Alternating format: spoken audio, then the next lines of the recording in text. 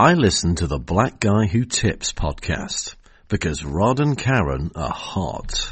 I laughed, but before I could agree with the hairdressers that she was crazy, she said, "What's the world for if you can't make it up the way you want?" The way I want it? Yeah, the way you want it. Don't you want it to be something more than what it is? What's the point? I can't change it. That's the point. If you don't, it will change you, and it'll be your fault because you let it. I let it and messed up my life. Messed it up how? Forgot it it was mine, my life. I just ran up and down the streets wishing I was somebody else. Who'd you want to be? Not who so much as what. White, light, young again. Now you don't. Now I want to be the woman my mother didn't stay around long enough to see. That one, the one she would have liked, and the one I used to like before. My grandmother fed me stories about a little blonde child. He was a boy, but I thought of him as a girl sometimes, as a brother, sometimes as a boyfriend.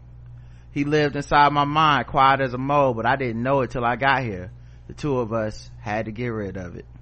She talked like that, but I understood what she meant about having another you inside that isn't anything like you. Dorcas and I used to make up love scenes and describe them to each other. It was fun and a little smutty. Something about it bothered me though. Not the loving stuff, but the picture I had of myself when I did it. Nothing like me. I saw myself as somebody I'd seen in a picture show or a magazine. Then it would work. If I picture myself the way I am, it seemed wrong. Hey, welcome to the Black Guy Who Tips podcast. Your host Rod and Karen, and we are live on a Wednesday. Good news and bad news. Good news is, hey, we're doing 5 shows this week, right? We made it. Yes. Bad news is I forgot to watch Walking Dead today. I was That's all right. doing a bunch of other shit, so we'll recap it soon. But we're still doing the show and there's still plenty of stuff to talk about. Find us on iTunes, Stitcher, Podomatic. Leave us 5-star reviews. Appreciate them.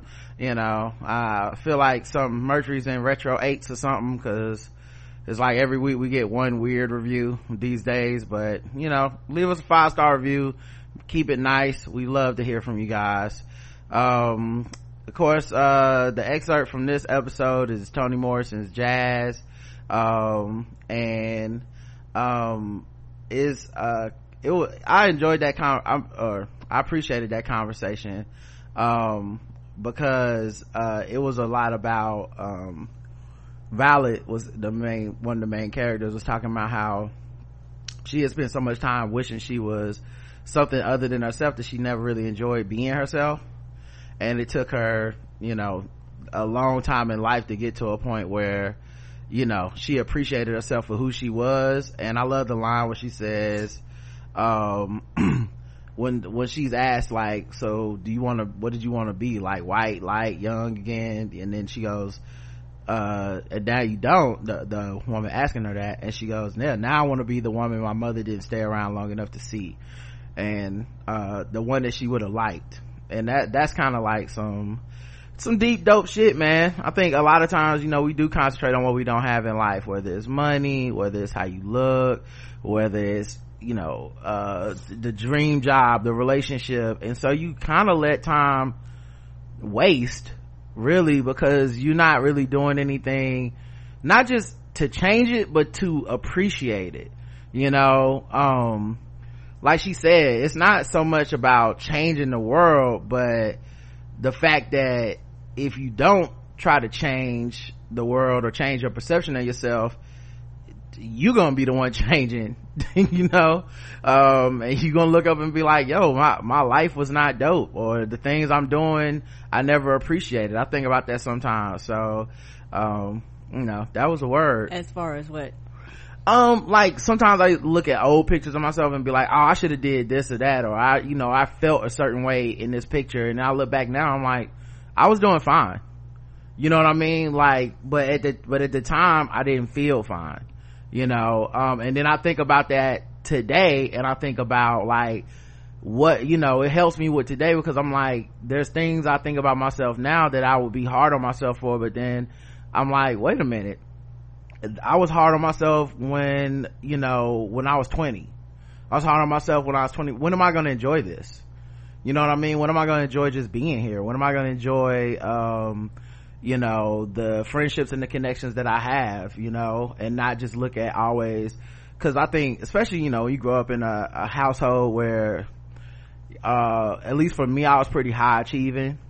And so a lot of the way you view yourself is what you haven't achieved, what you didn't do, what the way you got a B plus, but you could have got an A, that type of shit. When it's like, nah, I was living my life. I was doing fine. I was doing good. I was having a good time. And, in my head about, well, am I doing this right? Am I grades this? Am I going to get this type of job? Am I going to, that type of thing, when I should have just been like, nah, I'm enjoying my life for right now. And there's not going to be a magic moment that I'm going to reach like the peak, or I'm going to reach like this plateau where all of a sudden I know everything and I'm like, now I can start living.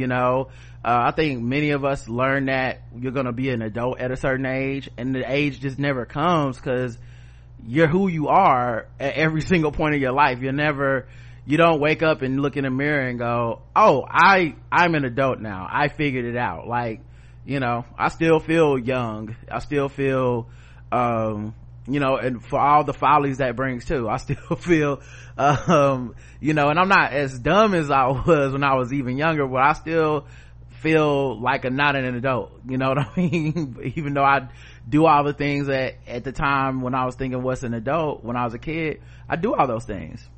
I don't miss my rent. I'm married. I have a job that's fulfilling and all this stuff, but when I was younger, I was like, oh, I'll know I'm an adult when I reach those check marks.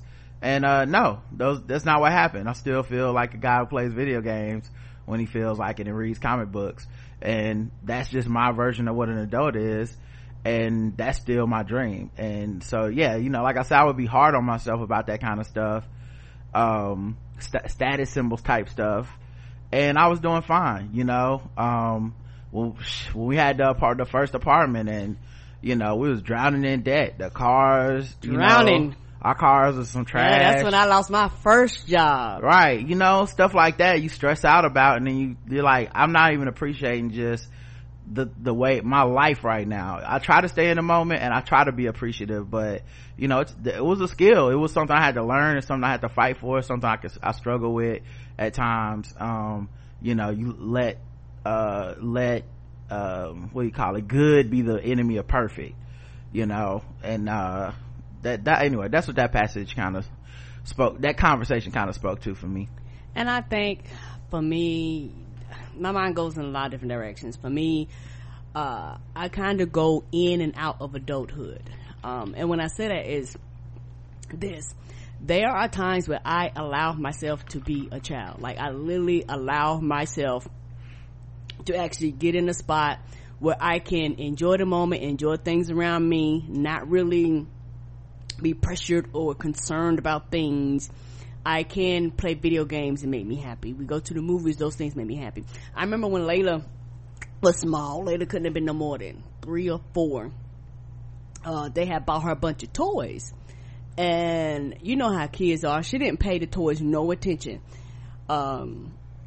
Your mama and Omri just watched me for 20 minutes. I didn't even realize they was watching me, because a lot of times I just zone people out sometimes, and I was literally in the middle of the floor playing with all her toys. She was nowhere to be found, nowhere around me, not paying any attention. It was like, you having fun? I was like, yes, because this is the thing that I enjoy. But at the same time, I can snap out and be like, motherfucker, what you ain't gonna do, I'm grown. And I can wrap myself all up in that. Right. For some reason people think just because you quote unquote may act childish or appear childish that you're not grown, you're not an adult, you can't flip that switch, and I can't flip the switch, because the thing is, that's why you're fucking stressed out and having heart attacks and strokes and shit like that, because you don't know how to relax. Being an adult is not stressing yourself to death until you die. It's not getting up, cussing the kids out, cussing your husband out, cussing your maid out, cussing everybody out, just mad. For some people, that's an adult, and you're like, no, if that's your definition of adult, I don't want it. Yeah. It made, the passage also made me think about just the idea of loving yourself, and the way that people talk about self-love and stuff. and why people glom on to people like Lizzo, you know, because they're looking at her as a person that is seeming to enjoy the moment and seeming to enjoy herself despite how other people may view her, and people glom on to everyone like that. Lizzo's the person of the moment, but it's been that way forever. Like, people are attracted to and also repulsed by the people that are like, I'm not gonna be worried about society's view of me. Openly gay people that are out and about in the world and just not seeming to feel like I need to dull myself down for everyone else. You know, people get attracted to that. Even the people you think would not, right? Even the people that you think would be like, nah, I ain't with that gay shit, they'll fuck with somebody that is openly out there and get flamboyantly gay sometimes, because it's like, oh, you know, they just love themselves, and something inside of them makes them go, I want to be that unrepressed person that I won't let myself be. And it's like, you're the only one stopping yourself from being that. So, you know, it's like, even what we do now is a huge difference for me in my life and what I saw it going, and also what I was afraid of doing, you know, like being out and doing these live shows, you know, out and about, meeting people, even telling people what I do for a living. I was at the post office the other day mailing everybody's cards. And when I was I had 3 that had to go international, and shout out to the post office. I love the United States Postal Service. It's much more affordable than privatized places. They charge you fucking arm and leg. And I understand that you know, it's one of those things where I feel like that's a government service that's the way we need it to be. People keep comparing it to a business, but even if it loses money and say taxpayers have to bail it out, that's okay with me. Me too. I want my taxes to go to something that makes it fucking, you know, 45 cents to ship some shit across the United States and have it get there in 2 days. I think that's really fucking dope. And every time I go to, like, you know, our UPS store or whatever like that and try to mail something internationally, or even just, you know, too far away in the United States, man, the fucking cost is astronomical compared to the postal service. Postal service, like, this shit can fit in this box, we don't care what it weigh, put it in this box, we don't give a fuck. What's this, plutonium, what's in here, you know? But anyway, she was looking at the label on the card. She was like, oh, is this your podcast? And I said, yeah, that's my podcast. She was like, okay, Blackout Tuesday, I have to check that out. And you know, it's this moment where she's like putting the international stamps, because apparently I got international stamps now. Oh, I didn't know that. I mailed them 3 things to like France, United Kingdom, and Canada for like $5, less than $5. Can't beat that. It'd be $35. Right. UPS. That, not even one card would cost more than that, right, at the UPS store. But anyway, she was like, and so I was sitting there for a moment waiting for her to ring me up and stuff, and I was like, oh yeah, I have cards in my wallet, so I gave her a card, you know. And it's something like that where there would have been a time where if someone would be like, you got a podcast, I'm like, no, you know what I mean? like what you, why, who talking, who's snitching, you know? And she's like, you give me all these goddamn cards with the Blackout Hotels, what am I supposed to think? Yeah, you know, but that was just like, there was a time when my personality doesn't necessarily match what I do for a living, but at some point I was like, I just had to start living. Like, you can't always be worried about what if things go wrong, what if you know, at this point I've been doing this as my main job for 3 to 5 years, something like that. I got a big ass gap in my resume if I ever had to go get another job, but I just had to be okay with that, you know, because at first I was kind of, well, maybe I need a part-time job, maybe I need to, you know, just something to make me feel legit, to make me feel like an adult. On Twitter there was a big argument, I don't know what it was, but somebody who, look, I don't know all the details, so this is just my ignorant version of it, okay guys? So people that be on Twitter all the time probably know what I'm talking about. But somebody said something about how I couldn't be me, I'm glad I own my own business, blah blah blah, because I couldn't be one of these people getting paid bi-weekly direct deposits every 2 weeks, like kind of shitting on people. But she was like an entrepreneur where people that pay for her services are clearly people that get paid every other week. Right, they have these jobs that you're shitting on, right, and you're only able to not have a job like them because of their money. Come on. You know, and then I guess earlier she was begging for money or something like that. You know, people hit the Cash App, or I need GoFundMe or something for this emergency. And they're like, so where you think that money came from? People that go to those jobs that you just shed on. And, you know, it made me think about, you know, how I have to pay myself every 2 weeks out of the money that we earn, you know, and pay that fee, all that stuff. But yeah, anything can happen, and it's just like, boom, now that's gone, you know. And so I had to walk out on faith. I had to step out. But part of that was also allowing myself to have fun. That's a dream. I had to allow myself to feel comfortable, like, this is a dream. Let me stop thinking of being, you know, legitimized by some white job, or being legitimized by, like, no, I'm just gonna trust that these people that listen to us, that enjoy us, got our back, and they willing to pay to hear what we have to say because we're talented and all that stuff. So anyway, I know it's a long roundabout rambling thing, but yeah, that's what it made me think about, was just the times that I didn't say yes to myself, that I didn't say, nah, you doing good, or, you know what, this is dope. like you got a dope life, you enjoy this shit, you know. Because if not, you'll be miserable all the time, thinking about what you don't have, what you can't do, what people gonna think about you. And, you know, that's something I had to grow out of and continue to fight, you know, every day. So yeah, I think for me, piggyback on something you said about the pressure of the future. I don't know why I've never really been the type of person, I've never put pressures on myself as far as, I gotta have children, I gotta hit these goals, I gotta go to college, I've never, my personality type is not that dogmatic in those areas. So for me, I'm more of a go with the flow, and I will adjust accordingly type of a person.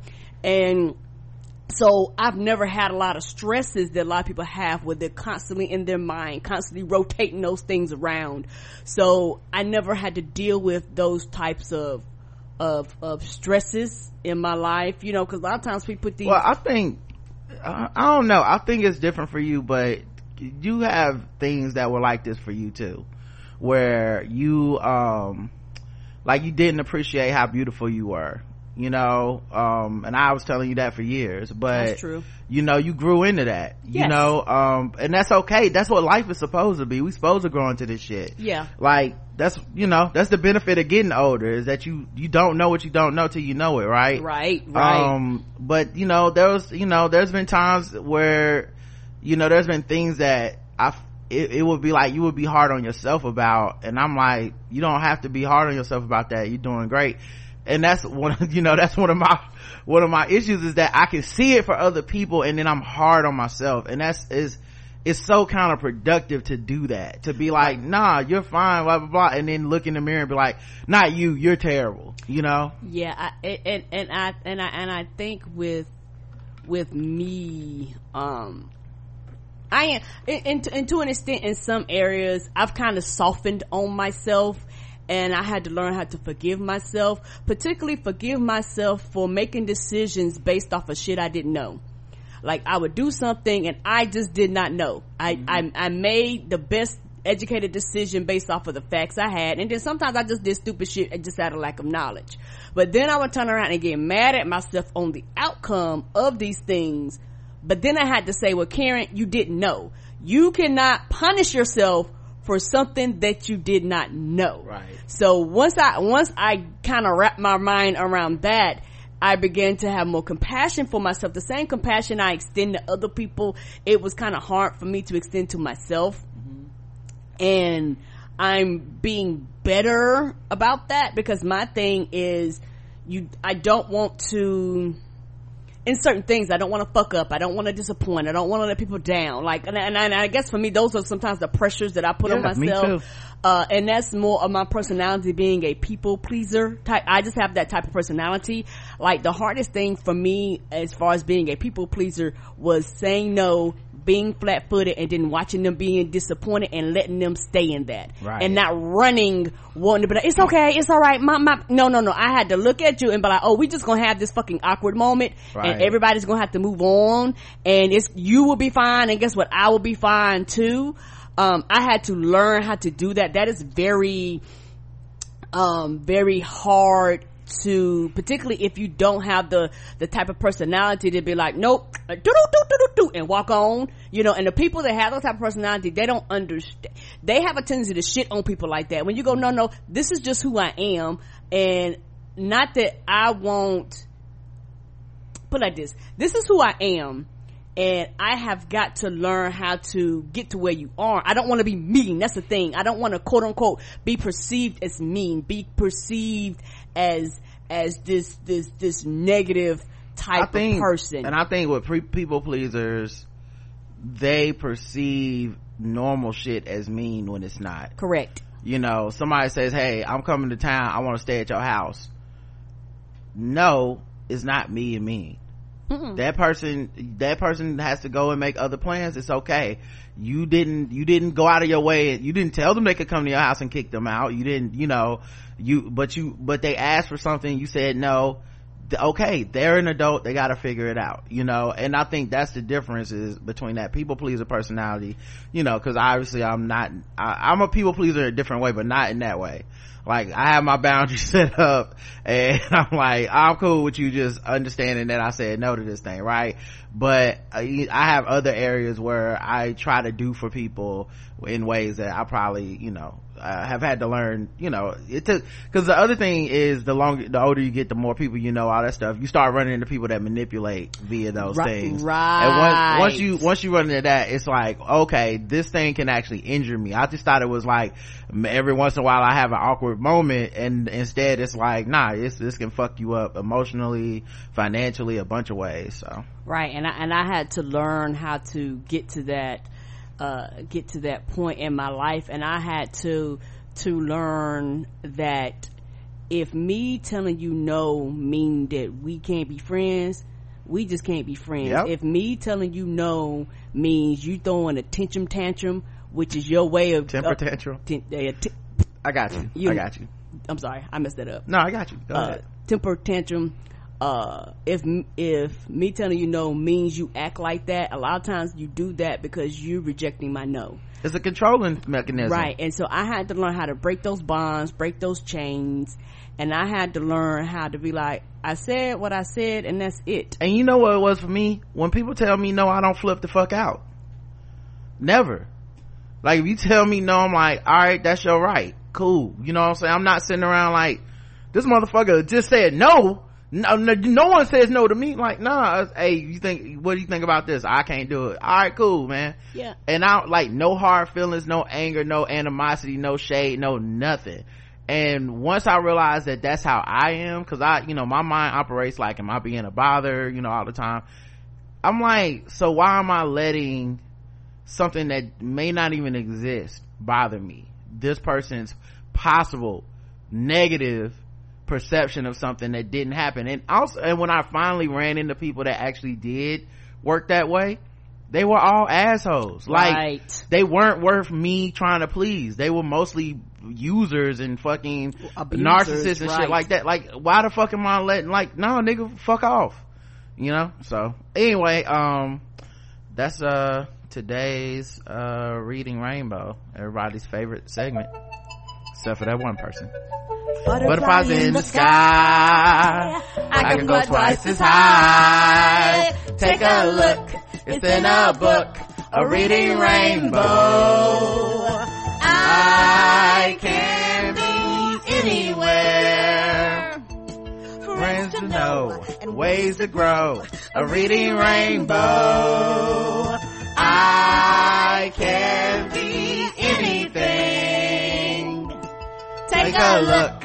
It's in a book, a reading rainbow, a reading rainbow.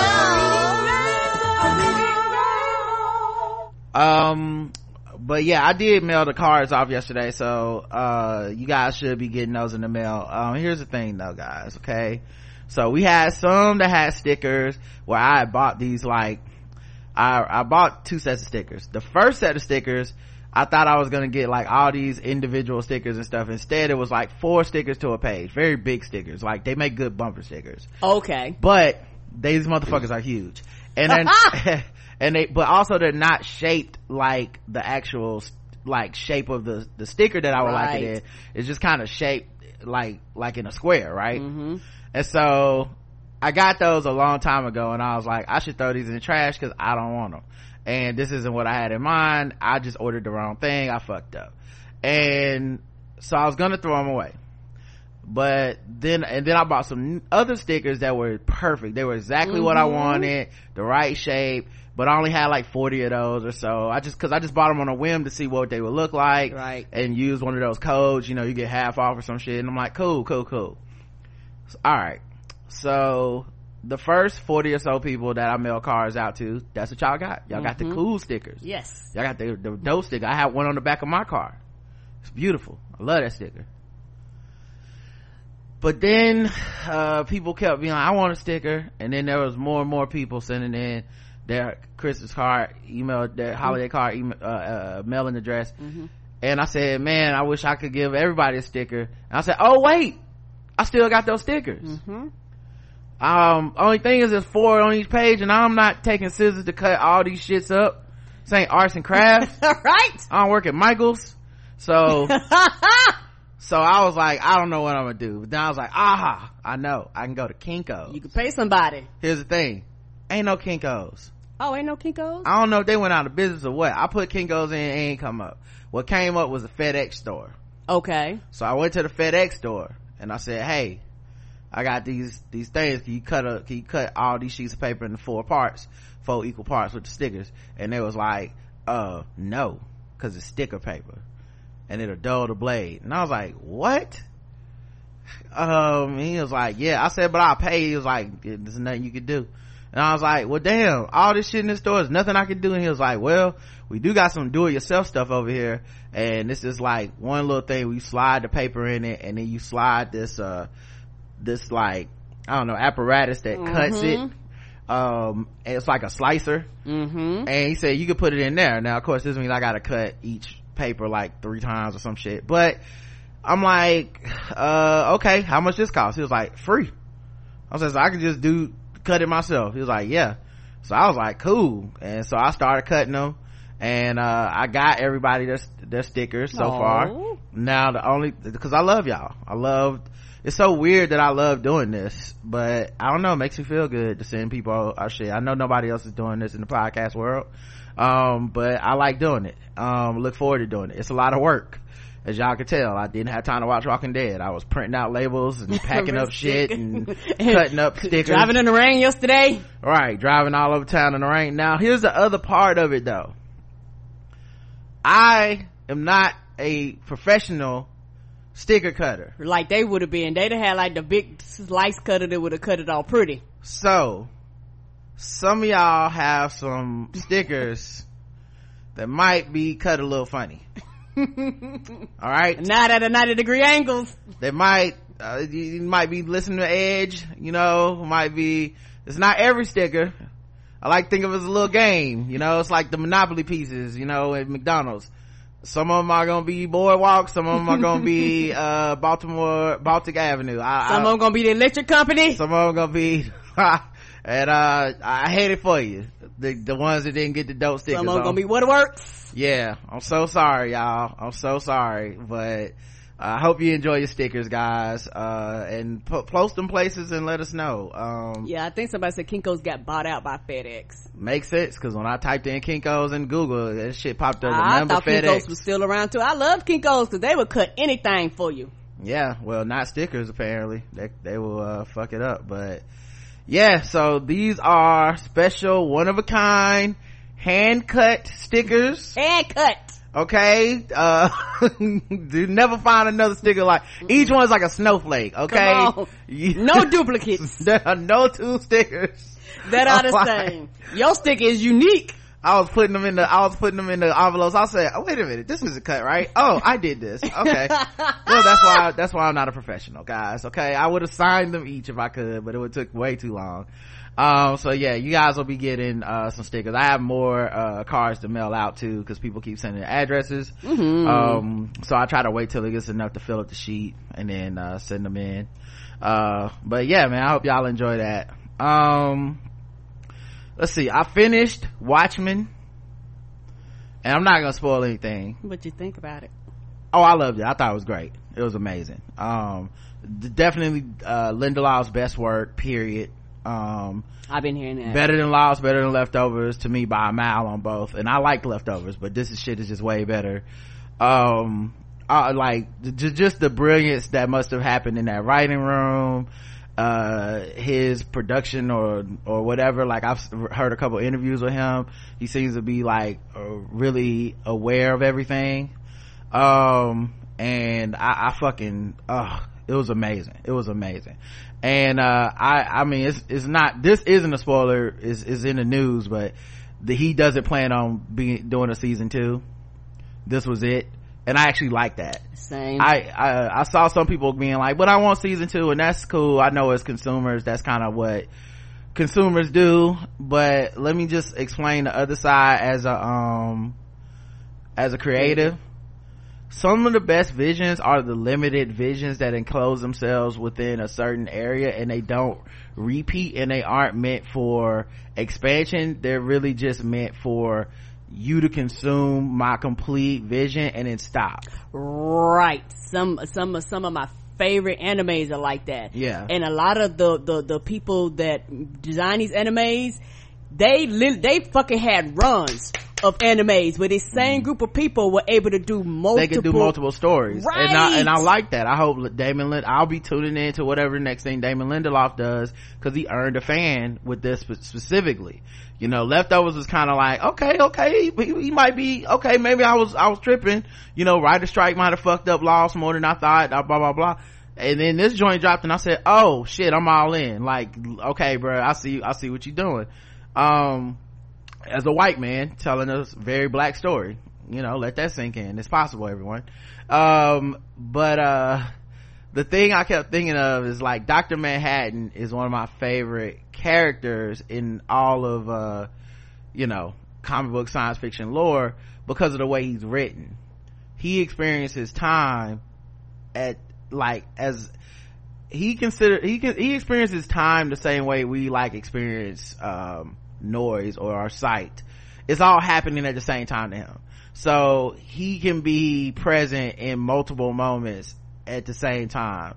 Things that are happening in 1945 are happening in 2019, and things that are happening that have not happened until 2019. When he's in 1945, he can be like, this is happening, and I love the way he's written, because, you know, as human beings with our, you know, linear understanding of time, right, I love when writers get to play with that construct of having this person talk to someone who seems to be omnipotent but not really, because omnipotent is like all powerful. Yes, but he's more like not even omnipotent. I think he describes himself as a puppet who can see the strings. So he knows, he's like, there's certain predetermined fates and outcomes and stuff, and he seems to mostly be right, you know. Like, he'll be in a scene where he tells somebody, like, in 20 minutes you're gonna do this, you know, and they'll be like, no, I'm not, you know, fuck you, blah blah blah, and then 20 minutes later it's exactly what he said was gonna happen. You just didn't see it coming, and he's kind of showing you there's nothing you can do to change it, right? Anyway, I kept thinking, in real life he would have to be the most annoying nigga to have an argument with. Cause he already knows all the times that you're gonna be a hypocrite or be wrong or contradict yourself. He already knows, you know, like, not just the past shit, but like so you could be like, oh man, shut the fuck up, Dr. Manhattan, you know Michael Jordan the greatest of all time, and he could be like, 5 months and 6 days from now you're saying LeBron James is the greatest of all time. As he sinks the game-winning basket in the finals, he averages 32 points, 12 rebounds, 13 assists, and wins finals MVP. Oh man, fuck you then. You know, cause like, what can you say? Like this, we ain't never gonna break up. You gonna break up with me in 3 months. You'll tell me to get out the house. Nah, what? 3 months later, and get out the house. God damn, you on my nerves. Told you so. Fuck you, that's why you leaving. You know, it was I love Dr. Manhattan. They should just throw him in other shit, like throw him in all the TV shows. I would watch him. You could just put him on Iyanla, you know. Like, y'all will fix my life. But like, she will not be fixing your life. Right, your life will not be fixed. Actually, everybody knows this. We don't need. In 60 minutes, we will all realize your life was not fixed at all. You know, I was watching TV the other day, and a pizza commercial came on, and it was like, now we got crazy bread. And I was thinking about it, I was like, what the fuck exactly is crazy bread? I don't know. Do you make it with crazy dough? Why do we call it crazy bread? Or are we just all gaslighting regular ass bread? Trying to make people think the bread is crazy, when the bread is just a rational human being that's maybe having emotional responses to different stimuli that's totally worth it. If everybody was calling you crazy, maybe you might be upset. I don't know. Think about it. And the last thing I thought about was are we ever getting those Harriet Tubmans on the $20 bills? No. Are we ever getting that? No, because I feel like it was supposed to be here by now, and it got Trump stopped it because he stops everything that happened during the Obama administration. And I don't think it will ever be done in our lifetime. That's a shame, because I was really looking forward to calling them Dubmans. Like, that would have been a cool name for a 20 with Harriet Tubman's face on it. Let me get to it, them Dubmans, you know. And now I gotta wait till this motherfucker's out of office, or we finally elect. Might make yourself a what you call it, a ruler, dictator. Oh yeah, but you know, I gotta wait until something happens for us to get a Democratic leader, so we can get the fucking Tubmans back. I was on board with that. I would have loved it. I'd have bought one just to hold on to it, just for the mixtape rapper bars alone. You know, they would have been rapping all kinds of Harriets and Tubmans and Dubs and shit, Slaves and freedom, right, running away. Got a stack of Tubs and shit. It would have been good. My money running like them Tubmans. Right, come on, exactly. She was running, the money running, the bars would just write themselves. And now we've been robbed of these bars. They would. It's sad. Got more Tubmans in my pocket than the Underground Railroad. You know. Yes! You know, Fabulous would have said that one. He can't help himself. All right, let's get to the news. There's all kinds of news that's been happening, guys. No Name, whose album I did go and listen to. I remember No Name. That's a singer, right? Mm-hmm. Okay. We listened to her album in the car. Yes. She's a Chicago rapper. She tweeted a message to her fans explaining that she makes music for her people, yet when mostly white people show up at her shows, it makes her feel a certain way. Last Thursday, she uploaded a photo of a woman dressed as a clown under the caption, "Me consistently creating content that is primarily consumed by a white audience who would rather shit on me than challenge their liberalism because somehow liking Lizzo's music absolves them of racist tendencies." She just be catching all the strays, don't she? She didn't? Who, Lizzo? Yes. I know. Lizzo just sitting there eating her salad. Well, you know, eating whatever Lizzo eats. And then motherfucking like, goddamn, for real? Like, I'm just waiting on my Uber Eats order and this motherfucker. I got shots at me. Right. She didn't stop there. A day later, she posted a tweet, which has since been deleted, that showed a photo of Morgan Freeman donning clown makeup and stated, "My black fans in my mentions talking about what you mean primarily white. We support the fuck out of you," clearly proving they never been to a show. Y'all really pushing the idea that black people can't come to my shows because of black death and financial restraint, as if the Baby and Megan and Smino shows ain't black as hell. Say you don't like my shit, move around, LOL. For one fan wrote that black people might not be the type to go to shows, but that they still support her music. No Name appeared to understand the rationale. That's real, she's responded. Unfortunately, I'm not going to keep performing for predominantly white crowds. I had 2 shows on the books. Then after that, I'm chilling on making music. She said, if y'all don't want to leave the crib, I feel it. I don't want to dance on stage for white people. On Saturday morning, she also weighed in on the love that she was receiving from both black and white fans. White fragility doing backflips, but to all the POC folks and white folks sending me love, I see y'all. Talk to you later. She posted in a tweet that's since been deleted. What's funny is most black artists are just as uncomfortable performing for majority white crowds, but would never publicly say that out of fear and allegiance to money, which isn't a bad thing necessarily, because niggas gotta eat, but y'all wouldn't be up in arms if I quit working at McDonald's. No Name said, when I go to work, thousands of white people scream the word nigga at me, and no, I'm not changing my art, so it is what it is. Catch me at No Name Books. She ended her message. Yeah, that's a lot going on at the same time. It is it's a whole lot. Yeah.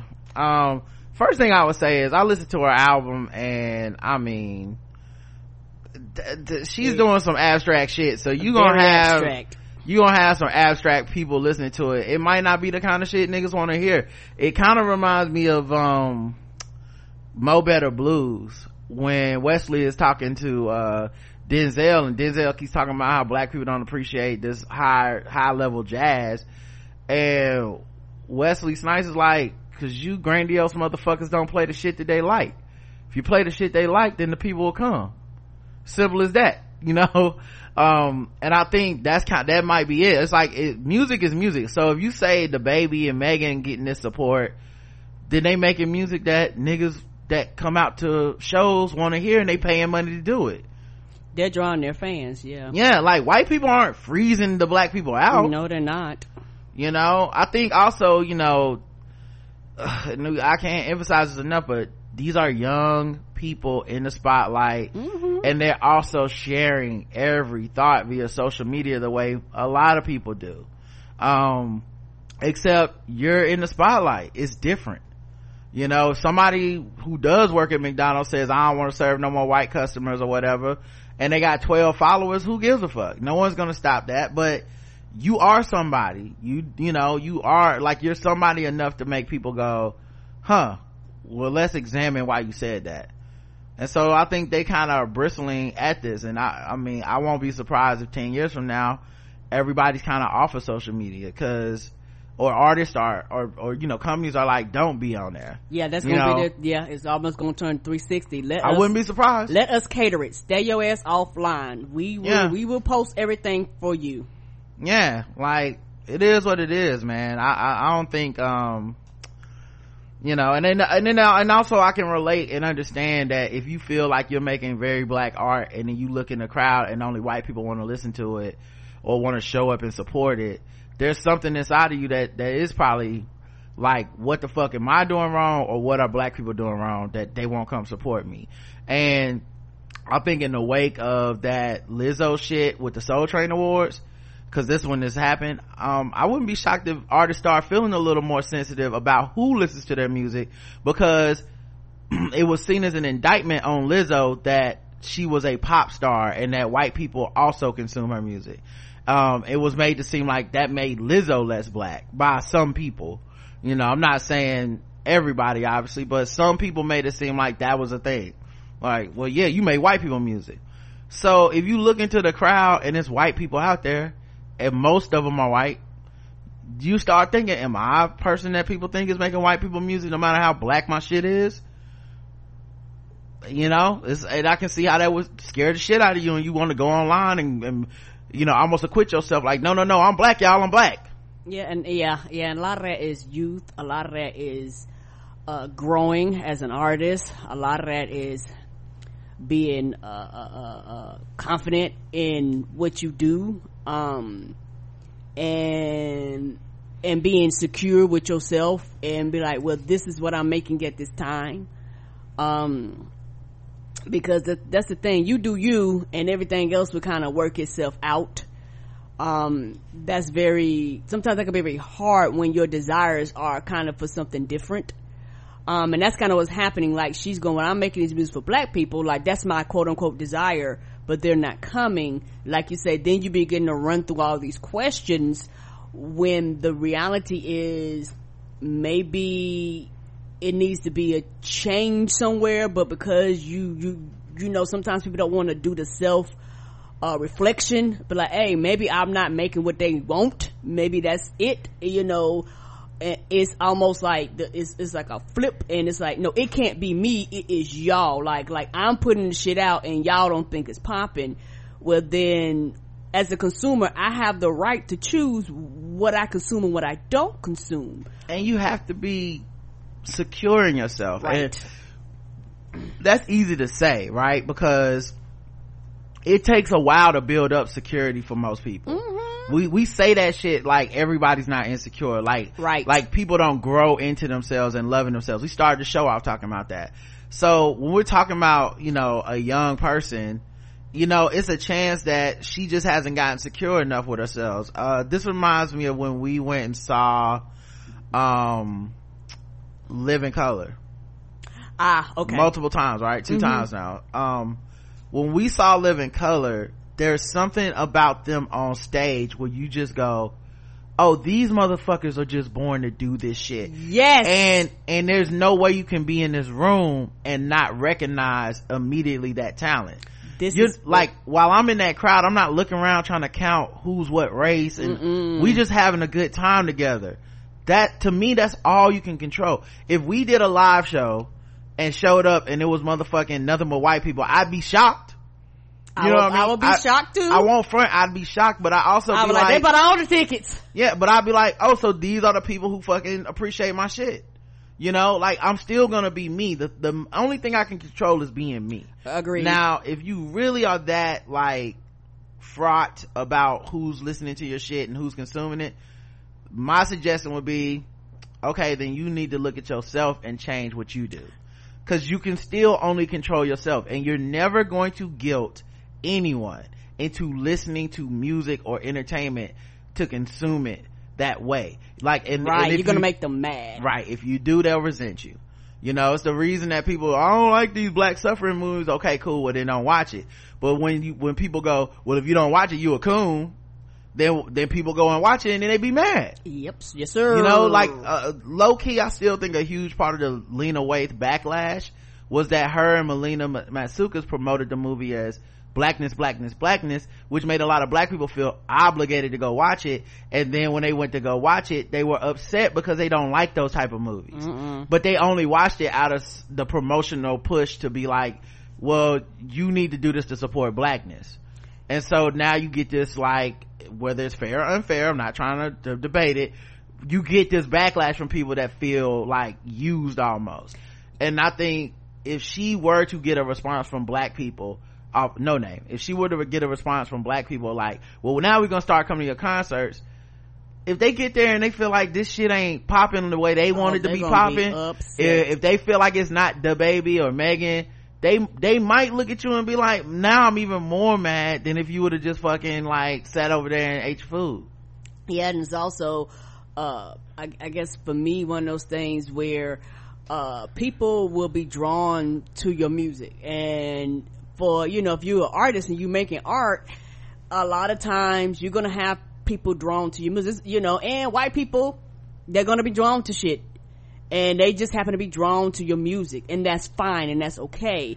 And it's something within her that makes her think, I want to see my people. And I understand that. I completely understand that.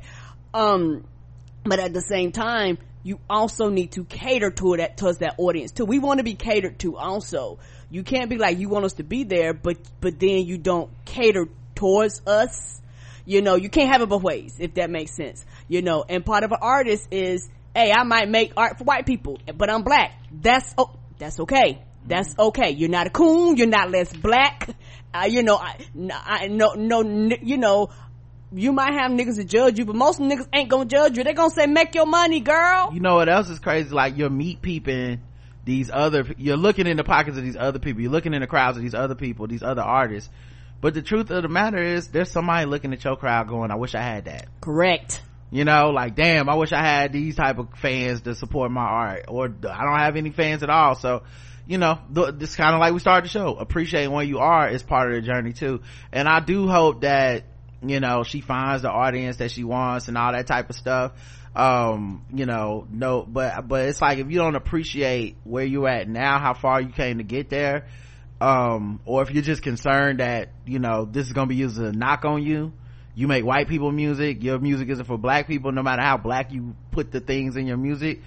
To be fair, you're just gonna have to deal with it, because a lot of these motherfuckers just aren't gonna be fair, and that's just what it is. We say and do shit on the show all the time, and there's always a person that's just like, I'm not gonna be fair to what y'all are saying. I'm gonna treat it this way. I've decided that it's bad, and that's the end of it, you know. And also for me, it's one of those things where I try to find it's almost insulting to black people that like your music. You act like they don't exist. Yeah. You act like the black people don't show up to your concert at all. Yes, you might have a room, quote unquote, full of white people, but right. There are black people there. Black people are into any and everything. If you put it out, it's gonna be a nigga that's gonna consume it somewhere, and that's just a part of it, because everybody is gonna feel insulted by what you just said. The white fans of yours that exist, right. The black fans of yours that exist and feel erased, the black people that don't listen and feel like you're trying to guilt them into it, the white people that, like, it's just gonna be a bunch of people upset, which is probably why she had to delete a lot of that shit, or I'm sure her label or whoever, hopefully somebody's managing her, being like, yo, this isn't necessarily healthy. And this is another reason, doc, like, I understand what people be trying to say, but real talk, every emotion and every thought should not have to be online to be expressed, because you need some people you can trust, some friends, something. You need to go through the thought process. Someone you can talk to about this shit and not just put it out there, because you are putting it into a world where not everyone gives a fuck about your feelings. And I think a lot of people aren't ready for the warfare that happens when you do that. They're not ready for that battle. And so then you become this like eternal perpetual victim, or this marginalized person that's always like, and then y'all don't do this and y'all don't do that. The world isn't really fair for anyone. And if you express this kind of shit publicly to a large platform, you're gonna get more and more harassment and pushback. It's not like, you're not gonna get everyone going, okay, you know what, you right. Like, you just don't get that. So here's one of her songs, by the way, on Room 25. What happened to my $100, Joe? Nigga, did you take my money? That's right, little bitch.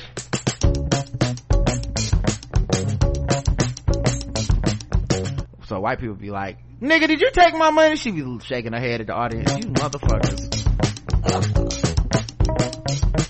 Penny proud, penny petty, pissing on Betty the Boop. Only the niggas that hoop. Trade them all like a cartoon. Dance, monkey dance, cause these are gon' pay me good tonight. Eating Chick-fil-A in the shadows, that tastes like hypocrite. Yummy tasty, yummy tasty. Walk up on my empathy, bitches just really lazy. Maybe I'm a hypocrite, maybe I'm hypochondriac. I'm struggling to simmer down, maybe I'm an insomni black. So I can see how this might attract a different audience than the Baby and Megan Thee Stallion. Come on. That's not a judgment of the talent or a judgment of the quality. Anything, right. Just different niggas might go to this than the ones that go to the other shows, like, and white people might like this, even without you being a coon. And that's the other thing. It should have never got that way with Lizzo in the first place. Right. It should have never been people saying, well, you some type of coon. All my favorite artists that blew up got white fucking fan bases. Right. All of them. The most blackest ass black niggas. If you seen them touring in fucking London or fucking Australia or some shit, white folks. Somebody, they in Japan, somebody other than black people fuck with them. That's an internet creation that somehow you're less of a fucking whatever if it's not only black people making up your audience, dog. There's none of these motherfuckers. Dr. Dre, all the Chronic, like all the classics got white people fucking with them too. Yeah, because the truth be told, we are a small population. Right. And if we can support shit, and we'll support shit full force, but we normally don't have the numbers, because as much as everybody like Atlanta, as much as everybody like Insecure, their numbers not gangbusters for views. Yeah. Just when we thought we were done with this, Rod Digger admits she checked her daughter's hymen too. Why do we feel like they need to tell us this shit? I wish she would just lean back. After all the discussions on social media regarding hymen checking and how invasive it is to women's sexual and mental health, rapper Rod Digger proudly sported her hymen checker hat on social media over the weekend. Now, where do you get that made, or do they sell those? I don't know. Hymen checker hats.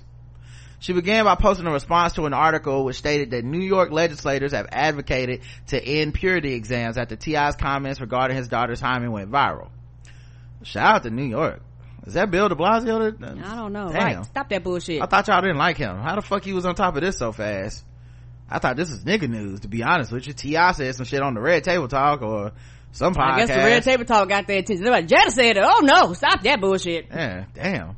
So on top of it being criminal for parents to discipline their children, they're trying to make it criminal to monitor their sex lives. Fuck out of here. I stand with @Tip. The caps on I stand with Tip was all Twitter needed to find Rod Digger's Twitter handle and go in. But alas, Rod stood by her admission and proceeded to argue with critics in the comments who replied to her now viral tweet. She began by stating that it's an unsafe world when parents can't create structure for their children, pointing to teen pregnancies and the legalization of abortions. They kill me with this because stats and statistics show that this happens when we was in school, us 50-year-old niggas, that shit was fucking sky high. We lived in the crack epidemic. But now, it's actually going down. Literally going down. I know parents had this irrational fear, but it's actually going down. Yeah, drug use and pregnancy rates and STD rates Damn. have all gone down. Wow. The Flip Mode Squad member shockingly revealed that she also forced her daughter, Sativa Z, so you named after a strain of weed, but you on some respectability, to undergo a purity exam. When a commentator made notion of the fact that a hymen check does not verify virginity, Ra admitted that it worked for her. Well, I did it, and guess what? When I found out she wasn't anymore, did I berate her? No. Did I kick her out the house? No. I was able to have a convo where she openly told me what it was, and I emphasized being safe, and life went on. Here's my thing. You could have done all that without hymen checking, but the reason that you had to have, she didn't tell you until she had her hymen checked is probably because your ass is not the kind of parent I could talk to. So you gotta quote unquote catch me before we can have the talk, you know. But if you have a good, positive, healthy relationship with your child, the chances of them coming to you when they're about to make a decision that big, or even just you noticing changes in your child and being like, yo, so I noticed you got a boyfriend, I noticed this, you know, you want to talk about blah blah blah, like the odds of that, like that communication are much higher with people that aren't like, I'm gonna be checking the fucking your hymen every week or every year or whatever. It's much higher that the child will come to you without all the lies and subterfuge that happens at that age when you start having sex. You know, it's crazy, man. And it's one of those things where you do know, if people know you and people know your daughter, you're putting your daughter's business in the street. Like, no child asks for that. Adult, grown-ass person, the child didn't ask to be put on Front Street about their sexuality. She also said, I ain't letting y'all shame T.I. out of being an overprotective dad. Nope. Notice the word overprotective in there. It's like you saying there's a problem while saying there's not a problem. You know what I mean? I'm not gonna let y'all stop him from being overprotective. Well, maybe someone should. Because as someone who had a parent that taught and spread all types of shit about them when they became sexually active, as someone who got called sluts and hoes and shit by family members, as someone who went through this, and this is prior to the internet, I completely disapprove of this, because the child did not ask for that. This was a fucking private moment for the fucking child. You're putting your child's business out there for the world to judge that don't give a goddamn about you or your child. Yep. Ridiculous. Let's see what else happened in the news. Well, we already did. The New York lawmakers are trying to pass that law to take the hymen checking shit out of the, it really should not be legal. I'm sorry. That's ridiculous. Isaiah Washington and our girl Yvette Nicole Brown, YNB, Walking Dead fan, got into a heated name calling Twitter argument. Oh shit, you know she normally just mind her business, don't she? But she do have that vibe, like, don't come for her unless you are called. Right. She's like, I'm cool, but you know, don't fuck with me either, but you know, I'm not won't start none, won't be none. I ain't gonna start it either, but you started, you know, and it is what it is. So apparently, former Grey's Anatomy star Isaiah Washington landed a new Fox Nation show exclusive, and it was about how I think he's gonna be doing food or something like that. I can't remember what the fucking show is. So she quote tweeted the article and said, did I call this or what? Not even surprised that this particular dude said yes to Dancing with the Alt-Right. Black voter disenfranchisement is on the menu for sure. Remember, children, all money ain't good money, and not all skin folks are kin folks. Hashtag dancing for dollars. Hashtag ADOS is MAGA. Is he signing for Dancing with the Stars or something? No. Oh. It's a Fox show where they go, it's something about food, I think. Okay. But, yeah, she said that nigga was gonna be, dancing for dollars. Hashtag dancing for dollars. Hashtag ADOS is MAGA. I love that one. Cause she been paying him attention. She was like, what's wrong with this nigga? Or ADOS too. She knows. Right. Isaiah Washington responded to the tweet 2 days later on Thanksgiving. By the way, I also love this. Her thing was like, I told y'all this nigga was a coon. Like, that's how, she's like, let's start here already. I've been said what I said about this motherfucker. Yeah, something wrong with him, y'all. Mm-hmm.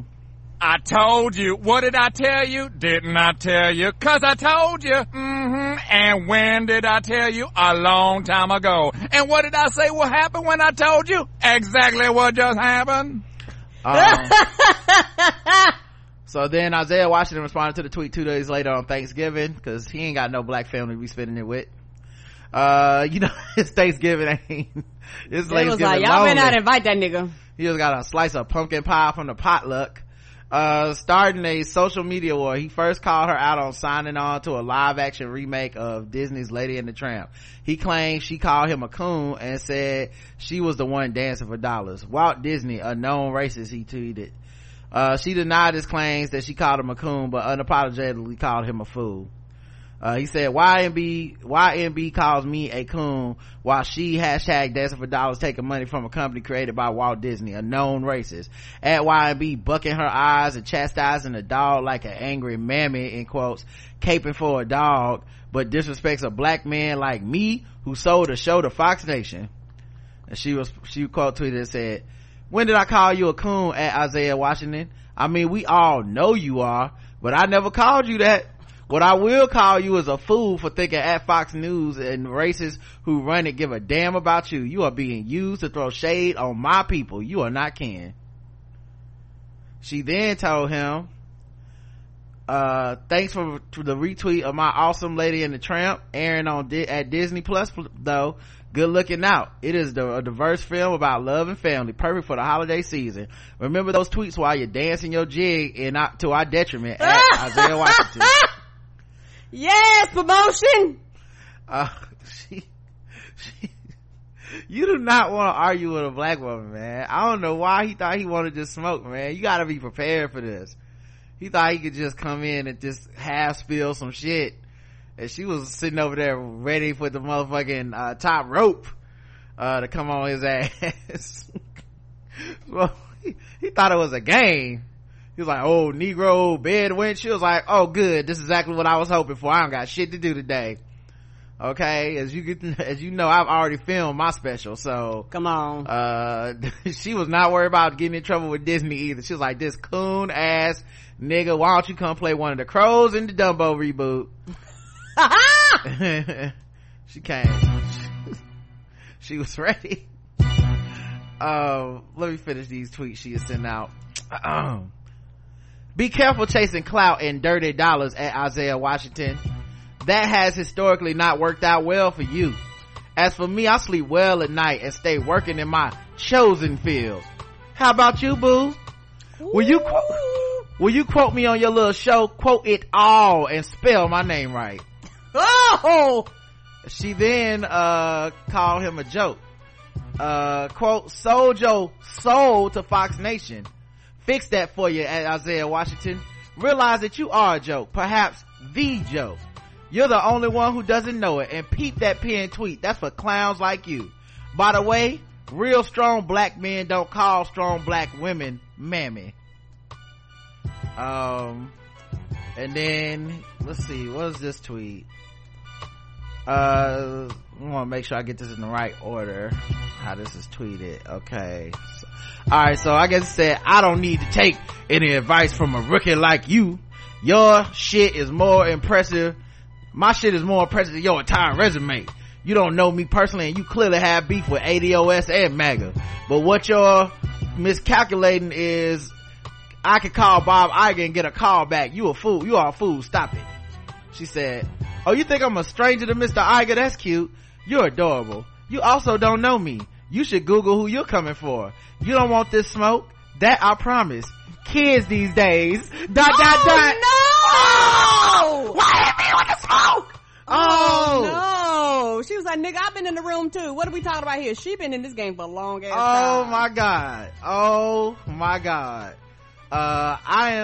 He also replied, listen, Missy. Oh, he changed his Twitter name to I'm a Midnight Gutter Coon. Okay. Ooh. Listen, Missy, your opinion of me is yours alone, and I have sent more than enough. Hashtag black blue checks are running. Black, who is Tariq Nasheed co-writing these? I don't need to Google trash. I throw it out. Here's the thing. I'm gonna keep repping black empowerment, and you just keep repping hate and division. I'm gonna call Bob Iger. And she said, no one is shook by you, fool, except Mr. Iger, who is surely changing his number in 3, 2, 1. Oh no. Then he responded, at Donna Brazil works for at Fox News. Is she worthy if one of your little coon gifts of, I guess he meant of one of your little coon gifts? Listen, you are a troll with no credit in the bank of black culture. You have been wanting this smoke for a while now, and I'm here for it. She said, oh no, I'm scared, Isaiah Washington. You're such a big mean man, and you don't think I love my people and that they my people stand for me. And if you tweet this from a perch at Fox Nation, you might be too dim to even deserve this interaction with me. He says, listen, Missy, wait, is this an old tweet?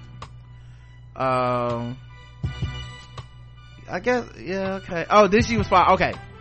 So that's when he said, I'm gonna call Bob Iger. Mm-hmm. She says, call him.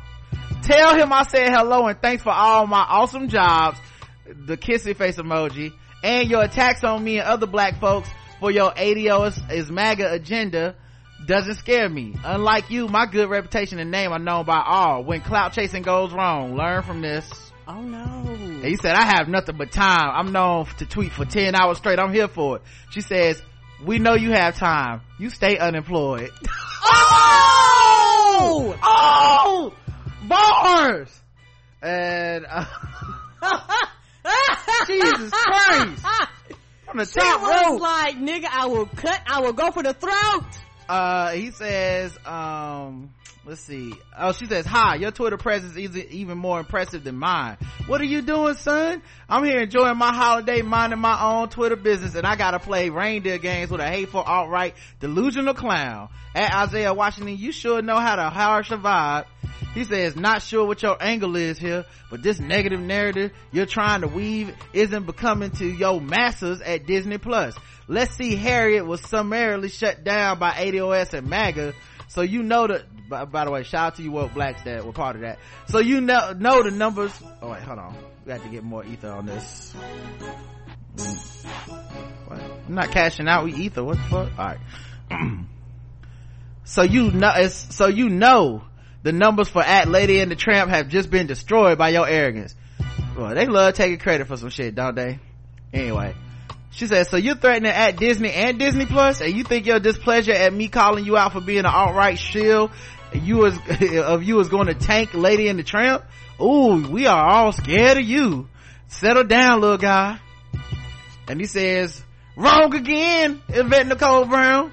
In addition to being blacklisted, I'm picky as fuck. Unlike your take whatever I could get looking resume, your East Cleveland born and carrying on like it's cute to be this stupid on the internet. You fucked up this time though. You have no real fan base, just bitter pills. I think he must have finally Googled her and found out she was from East Cleveland. She says, you're picky but you work for Fox Nation. And she got the emoji with the monocle on it that's like inquisitive. It says hashtag houseway. Dang, if you really think you're doing the damn thing, I feel bad for shining a light on how dumb you actually are. My sincere apologies at Isaiah Washington. You're in crisis and I have punched down. Forgive me, little buddy. I have punched down. Little buddy. He said, when you can afford to not work, it's not called being unemployed. It's called I do what the hell I want when I want. Clown emoji. She says, hashtag, sure, Jan. If you could afford not to work, you wouldn't be on Fox Nation. Listen, bills gotta be paid and no one hires you. We get it. Just admit you sold your soul to dance for the alt-right and it's still shameful, but at least it's honest. Hashtag ADOS is MAGA. And he yes, said, it is. whoa, so your sorry ass followers cherry pick things to strengthen their AFFS? I don't know what that means. Mm-hmm. At CW the 100 trends on Netflix. There's no Netflix trend, sir. What are you talking about? What are you don't nobody even know about? Netflix numbers. They could make them up. Also, I watched the 100 and he hasn't been on there in like 3 seasons. You know good and damn well my resume is sound and I'm winning on at Fox Nation too. These tweets are not gonna age well for you, YNB. She says, we've reached the at defend my resume portion of Isaiah Washington's Turkey Day trolling. It's now even more sad. Quick reminder for those just catching up. He said his resume was more impressive than mine. He brought up work which just shined a light on how little he has. Hashtag sorry to this man. Oh no! And now, in honor of the holiday, I will say something kind about Isaiah Washington before I block him and never think of him again. He is an amazing actor. No one can take that from him, which makes what he's become even sadder. But them jigs ain't gonna dance themselves. And he says, yes, block me like all the other nasty, weak, delusional, and played out hashtag blue checks, black blue checks. That came from me. I got 30 years in the game at YNB. I was winning while you were barely graduating high school in 1989. Oh, thanks for the compliment, but it's too late for you and at Disney Plus now. He gonna take down Disney Plus. She says, you take it down at Disney, you are, the hum emoji. Add delusions of grandeur to the list. Well, I was gonna let you sink back into obscurity, but you still want to play. Let's keep playing then, as Isaiah Washington. And you pointing out that I've done way more in less time is a self-owned. Right. I've been in the game 30 years. Right. And my resume more impressive than yours. I've not been in the game 30 years. That's on you. Guys, when the Twitter sad singing and flower bringing begins at the end of all this, remember that I released Isaiah Washington back to the sad primordial alt-right abyss from whence he came. He came back here for more. Remember how this happened? Back in I go. And no sense of gratitude for my kindness and saying you are a great actor, huh? Dang, tough room. I tell you, the holiday spirit does not live in you at all. So no goodwill in the midnight gutter at all. I am truly brokenhearted by this. And then she did the tongue out face. Tee-hee. That's why he called himself. That's why I changed his hashtag to that. Oh, okay. I think she said it after he changed his name. Okay. He says, at YNB is furiously deleting her nasty and racist tweets now. Nope, too late. This is on Coon. You should have left alone, but no. I guess he meant this is one Coon you should have left alone. Let's get it next week and beyond. At MAGA at KAG. I don't know what that one is. Yvette is a race beta in between jobs at Disney Plus. She's no lady or a great representative for at Disney. She says, oh, at Isaiah Washington, I haven't deleted anything. Every syllable, consonant, and vowel I sent to you remains. You've been retweeted in most, sigh. None have been racist, and calling me nasty is what I'd expect from a weak man. By the way, you called yourself a coon. It's in your Twitter, Abby. Twit. She said, first they attack, then they blame, then they lie. My entire tweet chain with Isaiah Washington remains. I have deleted nothing and will delete nothing. I stand by every word, and to think I felt bad about bodying that clown. At Adios is MAGA. Hey, Disney Plus, thanks for the 2 new shows you blessed me with in addition to Lady and the Tramp. I love shooting 30 episodes of The Big Fib and had a blast on the set of Big Shot last week. 9 more F's to go. I love you guys. List your latest credits at Isaiah Washington. Oh! Guys at Isaiah Washington, his little MAGA buddy have transitioned over to my IG page, claiming I delete tweets when I'll remain. And buy followers. Drat, if only you guys were real. First they attack, then they blame, then they lie. At ADOS is MAGA. And lastly, she says, she quotes her whole thread. It says, yes, this is what started it all. This tweet that wasn't deleted. Didn't even at that clown, and yet he got big mad and created a Turkey Day ruckus. What? Turkey Day ruckus? I love that co-writer, cause she's still keeping her like sweetness, and she is reading this nigga for film. A Turkey Day ruckus. I don't think she cursed not once in this whole thing, and he was cussing up a storm. One where he was the only roadkill. Learn from his foolishness and remember always, children. ADOS is MAGA, and the winky face kiss emoji. Ooh, Jesus, Yvette. Oh man, she said, think I'm cute if you want to. Dude, listen, okay, I have earned a new respect for that woman. Right, I always loved her. I already was in love with her, but this is a new level. Like that was impressive. That was a skill. Okay, my God, Jesus Christ, she would have ended his career if he had one. Right, if he had one. Tekashi Snitch 9 gets 2 years in prison sentence. He'll be out in 2020 because he already served 13 months. So is he gonna be safe? I mean, he been safe so far. He been in prison for 13 months. Ain't nothing happened to him. When he get out, like it get in the streets, I think he will be. I think he'll be fine. Well, I shouldn't say that. I think he could be safe. I think he'll end up doing some stupid shit to get killed because he's stupid. Let's see what else happened. Oh man, this black girl, she's 16 years old. There was like a story going around that she got kidnapped. I was hearing about that. There was footage of it. 2 grown ass men just snatched her up. Cause she was with her mama, right in front of her mama, and of course her mom and everybody was asking, like on Twitter, and of course it started up the kind of Twitter threads and stuff that people do. People don't care about black girls when they get kidnapped and spread the word because turns out she was found unharmed up the street around the corner from where she was taken. What? Yeah. And even further, turns out that she staged the whole incident. And she may have been upset about an upcoming move to South America. So I guess she staged a kidnapping so that she wouldn't have to move, possibly. There's not enough details. I saw there's been a lot, it don't stop people from talking about it. There's been a lot of speculation. I've seen articles say her mother was overbearing, and then that turned into people being like she must be being abused or something, which we literally don't know. Then there was people that were saying like, she need her ass beat, and that's what's wrong with these kids, and now this is why other girls are gonna get kidnapped, and nobody's gonna come help them because of shit like this. To which I'm like, if it was already an epidemic, this isn't the thing that's gonna make cops be like, and now we're really not gonna take it serious. Like, right. They either weren't or they didn't care before. Right. The other thing too that came was people being like sympathetic towards her, especially the people that I follow, right? They're very sensitive towards black women. And this is the kind of thing where, because it is a black girl, people that typically would not be empathetic in this situation are. It's kind of like that ice cream licking girl, where all of a sudden we had to have a discussion about everything, and no one should ever go to jail, and prison abolition and all this shit. Look, I'm gonna be real, this one's kind of a gray area for me. I don't know. I know 16 is young, and you do stupid shit at 16. You do. It's possible all those things that people have been speculating could be true. It's possible none of them are fucking true.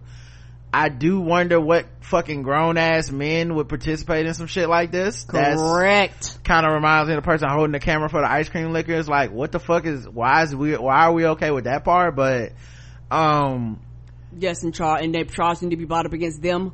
Yeah, I mean, I think also at that rebellious young age, and when your family is, especially that age, when your family wants to move or something, like you've established roots, you made friendships, connections, you're going to be missing something. Who knows, you could have a boyfriend, a bunch of shit. Like, it's just a bunch of things that happen around that age that might make, and then you're 16, you might just do some stupid shit, man. And that's as far as I'm taking it. I'm not extrapolating this to all of blackness. I'm not gonna then throw her mom under the bus. So unless y'all find more reasons other than the girl thinks her mom's overprotective, I think we need more than that. But maybe we'll find out her mom was trying to get her hymen checked, and then we can be like, now see, that's why they had to pass that law. But other than that, I just don't feel like we know enough to be definitively saying one thing or the other. I just think the impulse to make sure that we either put all the blame on this girl or don't put any blame on this girl is too strong to have a discussion on the internet about it. Correct, because there has to be a balance in this somewhere. Yeah, like, and it's clearly a shades of gray situation. There's lots of shades of gray shit happening, but people just get really strongly one way or the other, and you just can't even fucking talk. For example, a Lyft driver wants to clear his name after a rider smelled this warning post. So there's a man who uses who's a Lyft driver, and he had his name, I think, license plate, car, all this stuff posted on the internet because a woman felt threatened in his car. Facebook post about a young woman's scary experience during a Lyft ride is getting a lot of attention online, but the driver at the center of it says she got it all wrong. He says his small gesture of kindness got completely blown out of proportion. Driving for Lyft is a retirement gig for William Thomas. He's been doing it for 3 years. East side, west side, north side, south side, I'm everywhere. He said, I love it, man. The once cross-country bus driver and civil rights activist from Selma, Alabama has a motto: when I help one person, my day is not in vain. So like, she really did pick like the wrong dude. It's that given spirit that spiraled into a warning on Facebook with a post that's been shared hundreds of times now. My face is plastered everywhere, all the way down in Florida, he said. My Friday morning, he picked up a female passenger from Amazon in Romulus, Michigan. I said, how you doing? Because I asked that to everyone. She said, I'm sick. Williams, getting over a cold himself, offered her some peppermint oil. He and his wife are big into essential oils after her brain aneurysm 3 years ago. I put it on the tissue and said, all you gotta do is sniff and pass it over your nose. It'll help you breathe. William had no idea she was taking a picture for a warning post later on that she was scared for her life. So yeah, I guess she put on there something about like, this guy told me to smell this, and I said, yes. He's asking me how you sound sick. I said, yes, a cold. He pulls out some pills and says, here, take this. I told him I'm okay. Then he gives me this and says, put it under your nose. At this point, I was scared for me life. I will be going to the police station to report him soon as he's seen. I called somebody. He didn't say anything the whole ride. I just got out, and thank God my sister was, I guess, OTP, and calling the police. Ladies, please be careful. Anything can happen. This shit is getting real. And then she took a picture of the thing with the essential oils on it. Says, I'm so fucking scared, man. This Lyft just gave me this and said, smell this. Another post says, all three of my sisters called me crying, carrying on. Your picture's all over Facebook. I'm sorry. Another post includes his picture and license plate. She said, he then says, all three of my sisters called me crying and carrying on. Your picture's all over Facebook. I said, for what? What did I do? It's spreading in the neighborhood groups too, some with more than 100,000 followers. Fox 2 reached out and spoke with the passenger who made the post, who told us she does not have any intention of taking the original post down. She said at the moment she was past the tissue, she felt threatened and was genuinely scared. The passenger also contacted Lyft to try and open an investigation, but said Lyft wasn't planning on doing so. The passenger has not contacted the police about what happened. I think that's interesting. William insists that he was just trying to help. He wants to clear his name, and he's worried the public shaming will affect his job. If this was Lizzo, even if the passenger did take the post down, it likely would make a difference because of how much it's already spread. I can't believe you try to help people and they stab you in the back like this, he said. Williams also went to Woodhaven police in Michigan to see if there was anything he could do to stop the post from spreading, but unfortunately there was nothing they could do. Nope. So areas of gray, right? What he did, I can see how a woman would be like, I feel uncomfortable. Yeah, like, this shit is suspicious. I felt, I was worried for my safety. I'm posting this for the safety of other women. I'm kind of surprised she didn't call the cops if she said she was going to, but okay, whatever. Maybe she had a change of heart, right? And I could picture, like, especially somebody that is not savvy on the internet like that or whatever, being that, or just one of them people that think they just a good person, and so they just don't think like that. No, they I don't. could picture him doing that, like I'm very cognizant of that kind of shit in general. I'm more than I used to be. I'm a lot more than I used to be. Yeah, like the other day, like when I went to the post office, they had a thing where you can put like the stamped envelopes in. I went to go put it in there, and it was taking me a while to get it out of my bag. I was fumbling with it, and this woman was behind me, and I said, "Oh, you can go ahead of me because I got a lot." And she was like, no, it's fine. I said, and I was already holding it open. I said, no, you just go ahead. And so I held it open. She put her thing in there, right? And so I'm about to go back in my bag and put mine with hers. And then she looked down to make sure it went down. I said, oh yeah. And I closed it and let it go down, and I opened it back up. Now, in my just lack of awareness, I was never thinking about, oh yeah, someone could be doing this and stealing people's mail. You turn your back, they go and open up the box, take out, before the shit goes down the chute, take out your mail. Now they got your checks you sent to your grandmama or something. I don't know. Didn't even fucking think about it. Thought I was being nice. Right. Stopped, you let her go in front of me, held the thing for her. But in hindsight, I probably should just minded my fucking business and let her wait. She had to wait 10 minutes. She just gotta wait. I was there first, so it's that kind of thing, I try to be aware of, if I see two people moving something in our apartment complex, like it's two women carrying something, I used to, oh, you need help or whatever, but then I'm like, I don't know, they might think it's some type of weird proposition or something, or some hustle. Yes, you have to just let them be. Yeah, good luck. Unless you ask me for something. There's another time somebody asked me to help them with something. I was like, yeah, I got you. Like, hey man, we can't move this bed. I got you. Like, let's go. But just in general, you have to learn to let people kind of do that. But it made me think about like my dad, and like, cause my dad's friendly, person that don't think twice about wouldn't shit even like thought that. twice about like, oh yeah, try this. And then he's fucking on Facebook. So like I said, and he should know better also, because this man is a Lyft driver. Right. Lyft, these rideshare things know they have these issues with sexual assault stuff. Hopefully it's in the paperwork, or they're talking to these drivers about it. They're training. Don't do certain things you just can't do. Keep in mind, these are the same rideshares that have bottled water and food for people that people eat and drink out of all the time, which I don't understand how that works, but okay. Cause I'm like, if motherfuckers is drugging people, why are y'all hopping in the back of somebody's car and drinking a fucking bottle of water you don't know where it came from? Like, if it's be scared, you know what I mean? But anyway, they leave you 4 stars, there's no water, right? Anyway, so that's, like I said, that's on him.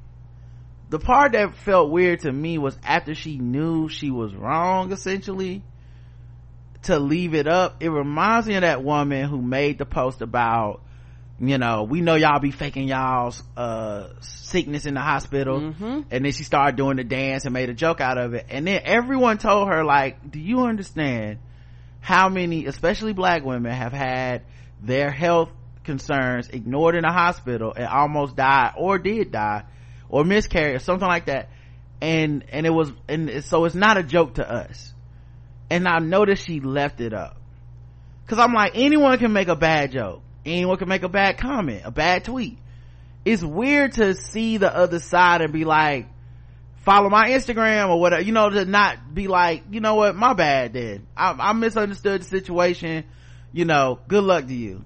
So I thought it was weird this woman didn't even want to take it down or address, okay, my bad, you know what I mean? Like, there's just no, nothing, there's just nothing there. It's just weird to me.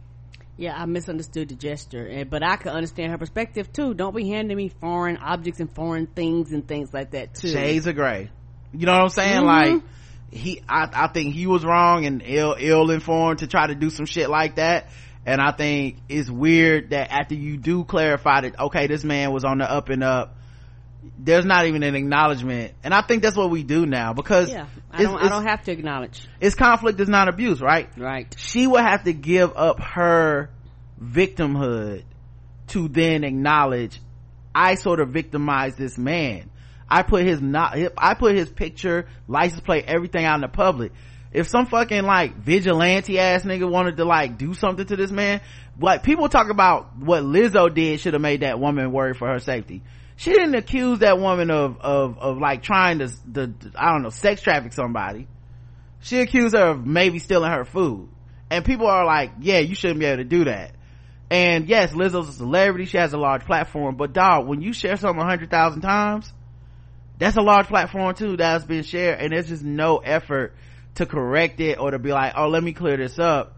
It's just like, fuck them. I said, maybe that's old school of me to, you know, if I go on this show and I say something like, perfect example, I went on this show, our podcast, and said, I thought Nissa Kaepernick's girlfriend was the person that was interviewing T.I. Somebody hit me up, nah, it wasn't him. The next episode before we even started the show, hey guys, let me clarify that shit right now. That's not what happened. Yeah, but the thing about admitting that you're wrong, people, that is lost. That in Grace and Mercy, people are trying to kill. I'm sorry, my bad. Yeah. That, and they just be like, no. People are like, fuck it. But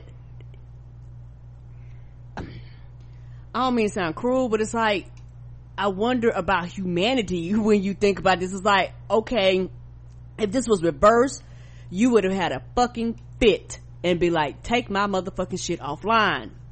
Yeah, I think it's just, it might just, you know, I might just be old school like that. Insane. You know what I mean? Like, I'm not saying, I know you can't unring the bell, but it's weird to know, to me, that part is weird. You know that, okay, cool, misunderstanding.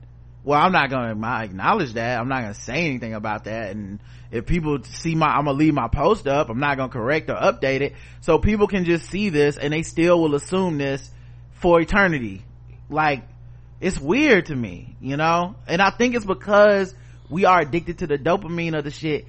You're getting 100,000 shares. You're getting comments. So even if you're wrong, the dopamine fix is still there. And right. there's something about social media specifically, and that is becoming a phenomenon that I think is something that you can point to as a social media centric thing. Like, this is not something that happened anywhere else. It did, like, there wasn't a way to make this happen before. Correct. Like, even if you were on TV, there just wasn't a way to make this type of interaction directly with you so that you would be like unrepentant or not even unrepentant, but to the point where you say, you know what, I don't really give a fuck if it's not right. People interacted with it. People, you know, I get attention now. So it's just kind of, I guess that's what I worry about on the back end. You know, cause think about it, you could have left the post up, added an update, like, turns out that this dude was on the up and up, the news interviewed him here, but I just want to say as a warning to other people, like, you know, be cautious. To other Lyft drivers, be careful when you do stuff like this. You know, because shit does happen to women, right? Like, it could be used for that type of moment. Instead, it's like, nah, I'm gonna just leave it like it is, because I get to kind of stand in this, you know. All right, let's see, we've been going for a while. We're almost at the 2-hour mark. All right, let's get into, I think I'll skip fucking with black people today. Anything I want to read over here? Nah, let's just go to Guess the Race so we can start wrapping up. That ether took a little longer than I thought. Okay, y'all, it was worth all the heat. It was worth it though. All right, let's go to Guess the Race. Now that it's time for some Guess the Race. That's right, it's Guess the Race time. Now that it's time for some Guess the Race. That's right, it's Guess the Race time. That's right, it's time for Guess the Race. The number one game show goes all across the land that makes us feel, that means we have to, like, guess the race of people involved in different articles, and Karen guesses and the audience guesses, and then, if they're right, they get points, and if not, they get boos, and I fucked that up, didn't I? Alright, guys, let's play the game. Let's play the game and guess the race. Sorry, I had accidentally clicked on the wrong thing on my computer, and it threw me off. Alright, let's see. How about this one? A man bites off a gas station employee's fingertip and earlobe. Holy shit! Yeah. Jesus. I guess he's the black guy who fingertips.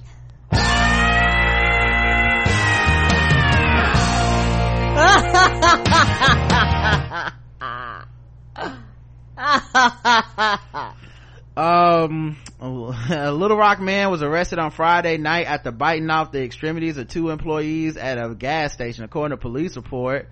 He responded to a Shell gas station. They responded to a Shell gas station. Oh, he was Shell, all right. In reference to an assault at 7 p.m. Officers arrived and saw Dirk Edwin Johnson, 52, shove a man outside the gas station who was bleeding from his right ear. A witness told police that she saw Johnson bite off the man's earlobe and the woman's fingertip. And then he said, "Let me get 10 on pump 15." Johnson was taken into custody once at the substation. Police say Johnson became combative. He reportedly started banging his head on the table and screaming profanities. Police say, okay, this article, go back to the top of the page. Is something about to pop up? Of course it is. All right. Let's just take our time. All right. Let's go down. Okay, cool. Johnson stated that so he claimed the woman started, police say he was heavily intoxicated, has a history of biting off extremities. He later told police that he went to the gas station to buy beer and 5-pack of tobacco cigars. He says they were out of the 5-pack, so he wanted the woman to sell him 5 singles for the price of a 5-pack. He claimed that the woman started mouthing off. Johnson said he then began talking to the male employee. When he tried to leave, the woman followed him and bit him on the arm. So he's biting self-defense, according to him. Johnson stated that's when he took the woman's finger and bit the tip of it off. When the male employee saw Johnson bite the woman's finger, he came over and bit Johnson's finger. Johnson said that's when he then bit the man's earlobe in self-defense. Pretty sure it's probably on tape somewhere. Who has a biting fight? Like all these other things you can do to somebody, we gonna bite each other? Because hey, there's not enough hepatitis in the world. I don't believe you. Both victims were taken to the local hospital. According to police, medical staff told the woman that she would likely lose part of her finger, and the man that he would likely lose part of his ear. Goddamn, he's bit clean through it. What is this teeth made out of? The same shit Wolverine things is? Titanium, whatever the fuck that is. Adamantium? Yes. I guess he just wanted to give him an earful.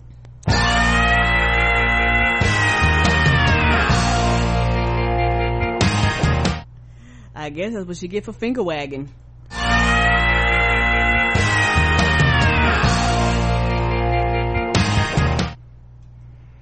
How she gonna point him out in the lineup? Johnson is being held on $7,500 bond. He faces 2 counts of first degree battery, public intoxication, and refusal to submit to arrest. Karen, guess the race of, what's this motherfucker's name? Dirk Edwin Johnson. White. Karen's going with white. Let's check the chat room. 3 names minus 2 bites equals 1 white man. Finger biting good, white. Holy Mike Tyson, Batman, black. Blackula. Jeffrey Dahmer, white. The correct answer is, a lot of you guys went white. Karen went white as well, and you guys all missed it.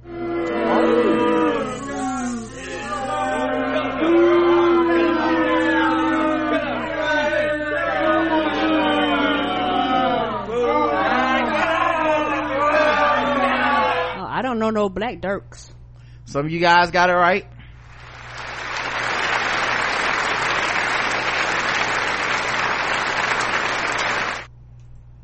And that's him right there. Surprised he don't got no blood on his face. Whew. I hope he wasn't getting any food from that gas station. I hope not either. You never want to bite the hand that feeds you.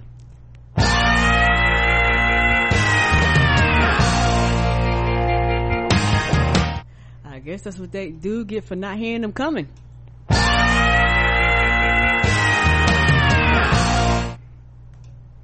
You're just stepping in for a bite.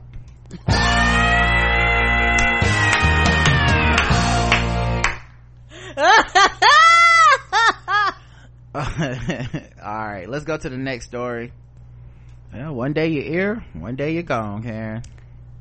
All right. How about this? A Lehigh Acres man faces multiple charges after hiding multiple drugs under his scrotum.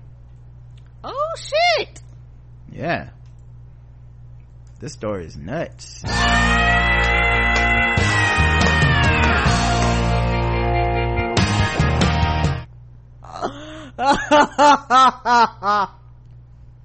I guess he failed the drug testes.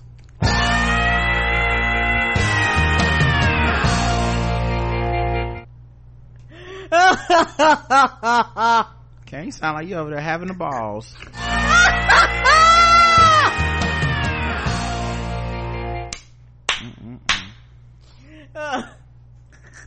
Then you gonna get locked up for pubic indecency? Oh no. Alright. I know these puns are making y'all all groin.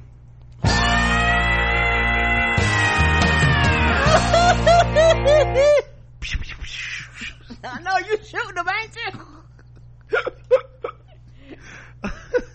Firing all the shots. A Lehigh Acres man is facing multiple charges after deputies found several illegal drugs hidden underneath his scrotum during a pat-down search, according to an arrest report. While on patrol on Tuesday, 2 Lee County deputies saw a car pull into the driveway of a home known for drug activity. You mean a trap house? Right. Deputies reported speaking with the driver, 38-year-old Samuel Lewis, and asked if they could conduct a search of his vehicle, which he agreed to. Inside a backpack in the car, deputies found hundreds of empty clear baggies, a silver scale, and bags of hypodermic syringes commonly used for drug activity, according to the report. After Lewis agreed to be searched, deputies reported feeling a hard object under Lewis's scrotum. Deputies asked Lewis to take out what he had in his pants, and Lewis removed a black bag containing other bags with multiple substances and purple pills inside. Man, so y'all that be doing drugs, y'all be doing like somebody's scrotum drugs probably. Somebody ball sweat be on them drugs. That's why we gotta legalize it. Okay, right. Like, does weed really smell like that, or is that just balls? Lewis was arrested for having 25 grams of fentanyl, 15 grams of heroin, 104 grams of meth and marijuana on him, along with the pills that were found to be morphine sulfate. Kimberly Dameron, 27, was also in the car who was arrested, now facing the charge of possession of drug paraphernalia after deputies reported finding hypodermic syringes that tested positive for methamphetamine inside her purse. Lewis is facing charges including multiple counts of drug possession as well as 2 counts of drug trafficking, according to the report. Karen, guess the race of hold on, Samuel Lewis. Black. Karen's going with black. Let's check the chat room. BBB, big black balls, black. Only a black man thinks his balls are big enough to hide a whole CVS pharmacy behind them, black. He still had room in his drawers, white. I like your logic there, Marlene. Chocolate covered nuts sprinkled with cocaine, black. Black. The correct answer is most of you guys went black, and most of you guys got it correct.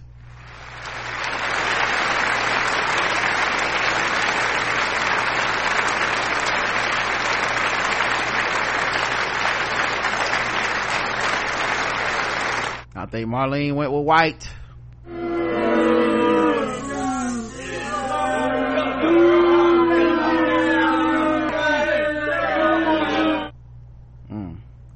That guy really had some balls, didn't he? Oh, yes he did.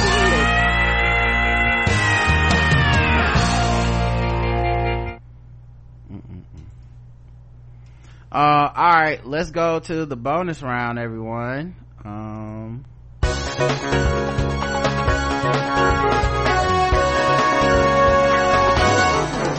Double the points and the race. Double the points and the race. That's right, double the points, double the race in the bonus round against the race. So far, Karen is 1-1. As is most of the chat. Let's see if she can finish on top. All right, guys, that's what she said. Reporter caught boyfriend cheating when physical activity spiked on Fitbit. Shit! I wish the story wasn't real. Cheaters never win, and one woman is now having the last laugh after discovering that her former boyfriend was unfaithful when his physical activity levels mysteriously spiked on his Fitbit device. I guess you need to take them off. How the hell did she know? They must like track each other in the app. Oh, she's like, dang, this nigga got way ahead of me this week. Cause you can compete against people and stuff and see what they doing. When you add 5,000 steps to your routine. Last week, the NFL reporter, Jane Slater, replied to a fellow correspondent's tweet about the Peloton bike and the brand's recent controversial holiday ad by sharing the story of her former beau's fitness tracker fail. Her shocking admission has gone viral with over 46,000 shares and thousands of comments. An ex-boyfriend once got me a Fitbit for Christmas. I loved it. We synced up, motivated each other. Didn't hate it until he was unaccounted for at 4 a.m. and his physical activity levels were spiking on the app. Wish the story wasn't real. Spoiler alert, he was not enrolled in an Orange Theory class at 4 a.m.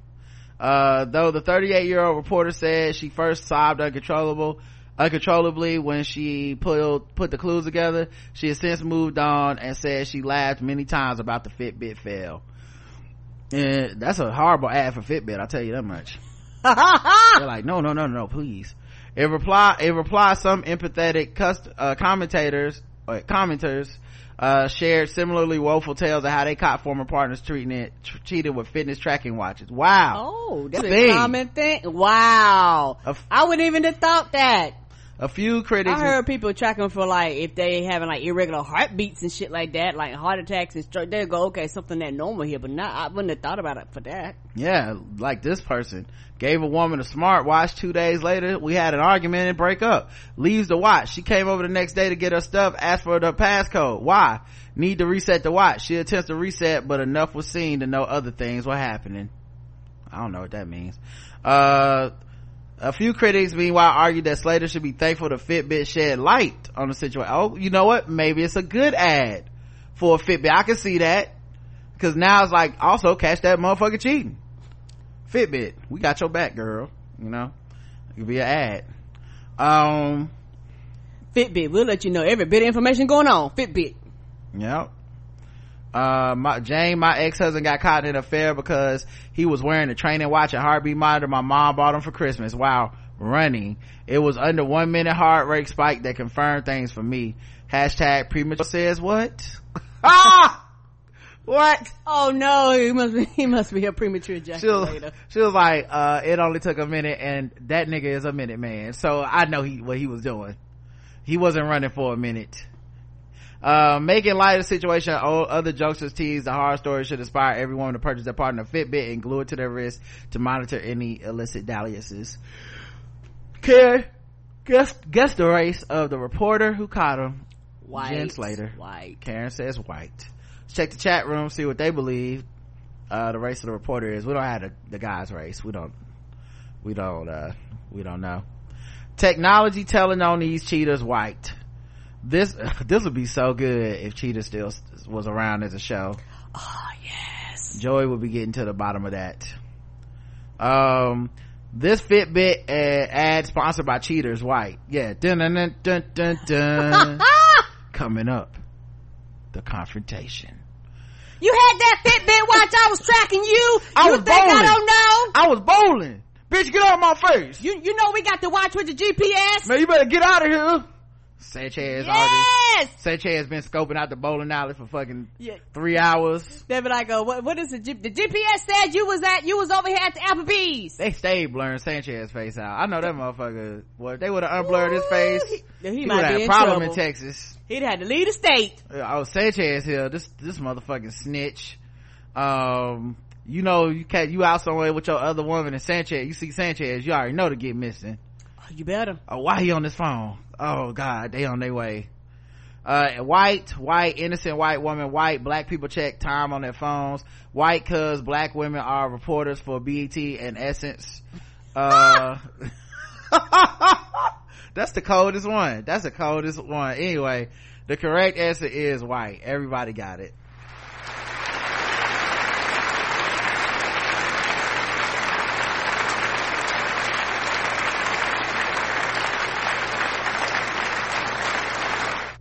Be like, how you found me? Cause I asked Siri to give me directions to where you was. Alexa sent me. Siri, why is my husband's Fitbit spiking at 3 a.m? He is fucking. Would you like to call 911? Be like, how you find out? Well, cause you used the Waze app and by accident you sent me the directions to where your car was. Siri, whole voice gonna change. Girl, don't get me started. Do you really want to know? Do you really want to know the answer? You know why. That's what Siri gonna say. If you gotta ask, you already know. Would you like me to call a divorce lawyer? Now searching divorce lawyers in your area. Yeah. All right, let's go to sword ratchetness, guys.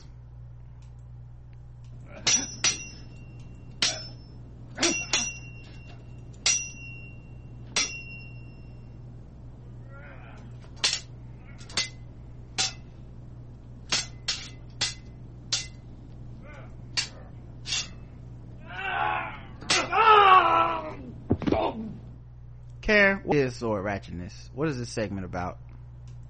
This segment, me and Roderick, we believe in gun control, but we also believe in sword control because it's out of control. You have people that go around and they attack people, and people don't have the same intensity like they do for these guns. You shoot somebody, they're gonna give you 5 to 10. You cut somebody up, they want to give you a smack on the wrist.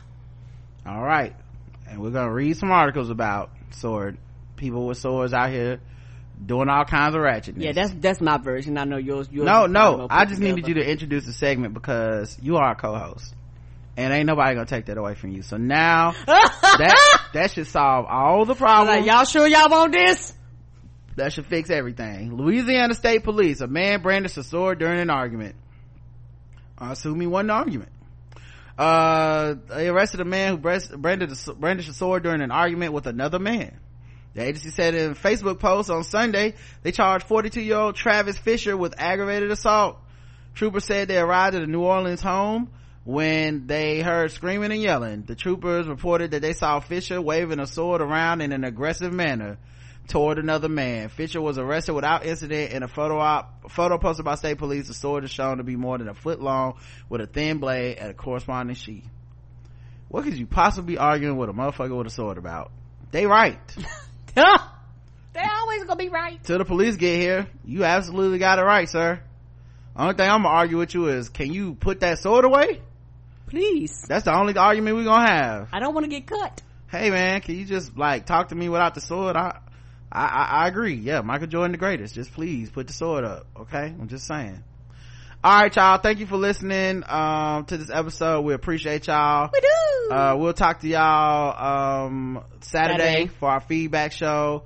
Friday night, me and Justin will be doing our Balls Deep pregame stuff. And Thursday night, tomorrow, y'all don't get a recap Star Wars. we get to go see that motherfucking Star Wars. I'm excited. Premium people will be getting the movie review from it.